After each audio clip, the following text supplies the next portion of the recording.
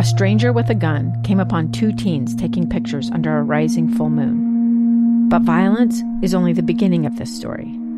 Sometimes I thought, there are no miracles. Yeah, there are, and this is a big one. I'm Amy Donaldson, and I've spent my career talking about how lives are undone by violence.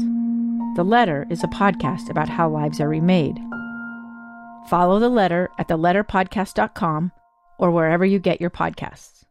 Lee Lonsberry, from Utah's Capitol Hill to your schools, taxes, and all the breaking news. Hear it on Live Mike with Lee Lonsberry on KSL Newsradio. Hey, good afternoon. I am Lee Lonsberry. This is Live Mike, episode 3. We've made it. Wednesday, Thursday, today's Friday. Again, thank you for joining me on this program, Live Mike. It's my third day. Still nervous, but I'm getting there. I think I'm catching my stride, and I think today it will give us a good chance to cover a wide variety of topics, some real important stuff and some real interesting stuff. First and foremost, though, we have to talk tax restructuring. There was a special session of the Utah State Legislature last night, and in our ongoing series, how should one spend their evening in Salt Lake City, with expert reporter Kelli Pierce, who, or not just Salt Lake, around Utah. She, a few nights ago, you remember, she covered a story down in Utah County as they debated some property tax issues.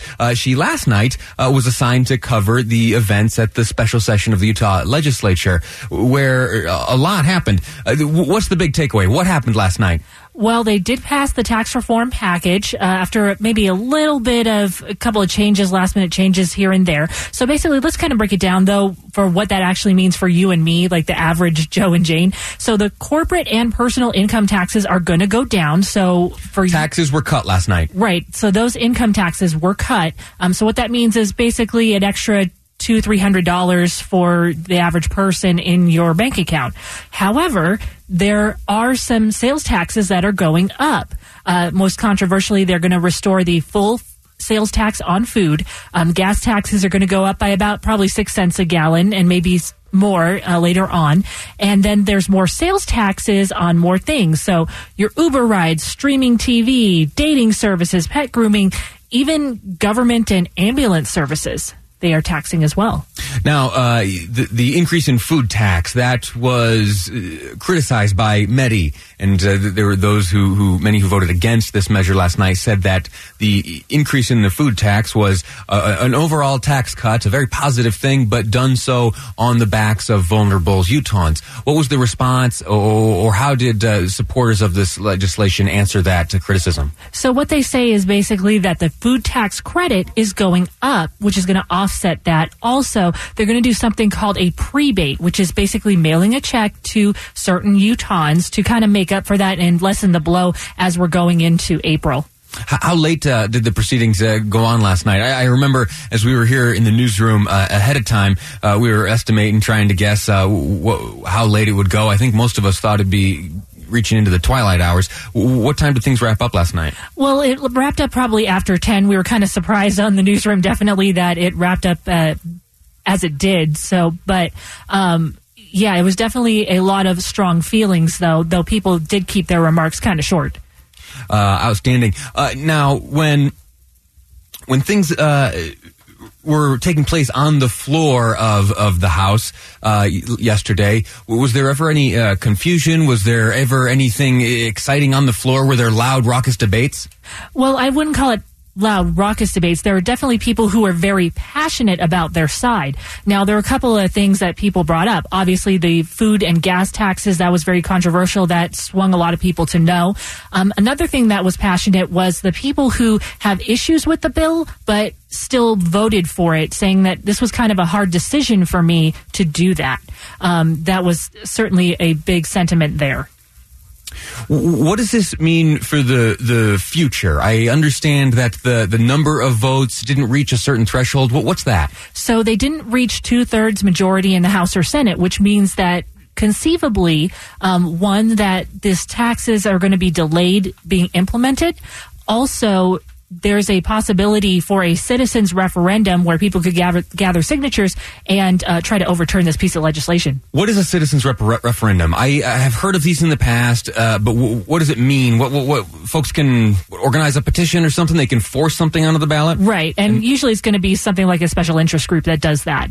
I see. I will have to review them here in a second, but I looked into the requirements for the circulation of one of these referendums, and it's a fairly straightforward process. You gather a group of folks, as you said, oftentimes an organization, they'll fill out some paperwork. There are some requirements, and there's a certain criteria with which the Lieutenant Governor's office will evaluate these petitions. It's submitted, reviewed, and if it is certified, then that group or those individuals will then execute their plan to gather these signatures. That'll transpire over the course of some time. They'll then be resubmitted to the Lieutenant Governor's office, and another set of criteria will be applied to those signatures to certify them. And if, I don't know if it's a simple or supermajority, whichever be the case in this instance, if they reach that threshold, then we will see something along these lines on the ballot in November. Does that sound like a fair assessment?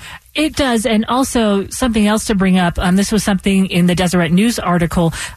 Lisa Riley Roach and Katie McKellar had asked, some of the Senate leaders about this, exact scenario.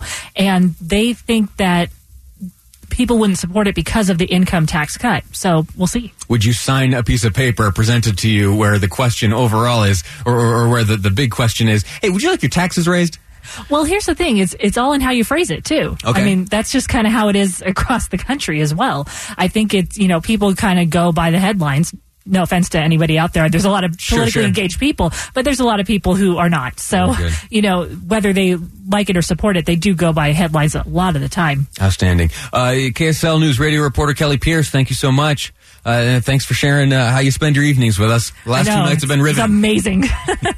Listen, we're going to continue to follow this story. Last night, there was a special session of the Utah Legislature.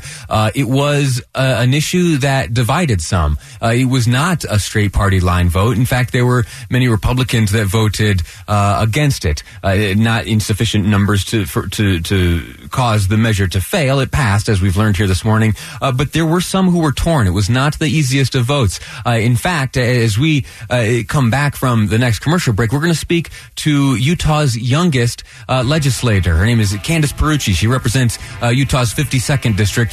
She and I, interestingly, have a pretty cool history. Our paths have crossed a number of times. So I'm going to reminisce with a friend of mine, and she's also going to tell us how she voted last night and why she made that decision and what it meant for her to cast her first vote and how she felt for the first time being there in the Utah Legislature casting her vote. We later on in the program are also going to talk about something we first heard of yesterday, and it was a ruling by Judge Waddups saying that American Samoans, there should be a change made to their passport. It currently says that they are U.S. nationals and not citizens of the United States. That changes their relationship with the mainland, as it's phrased by many. But yesterday we learned that, in fact, now they are citizens. I think that as we've read the headlines about that, it is a very positive thing for many here in the United States. It's a very positive thing that they are now considered citizens. But I got on the phone with some folks in American Samoa, and there are some concerns that they have. Many have enjoyed their U.S. national status. So we're going to go through that later on in the program. Like I said, next up, Utah State Representative Candace Pierce, the youngest representative in Utah's legislature. We're going to speak to her next. This is Live Mike. I'm Lee Lonsberry, and this is KSL News Radio. 2 years ago, Americans watched in horror as a crisis unfolded at the Kabul airport. She was tear-gassed and beaten. Images of thousands desperate to escape Taliban oppression filled our news feeds. More than 80,000 Afghans made it to America. But the story didn't end there. It was very cold. There was no power, no heat. Who would help our newest neighbors? I'm Andrea Smartin. In Stranger Becomes Neighbor, you'll hear the stories of some remarkable refugees who left their homes and their dreams behind, only to start over from zero. Their only possession was 3 blankets. And you'll meet Americans who stepped up to help them. You want me to come when you deliver your baby. What can one person do in the face of an international disaster decades in the making?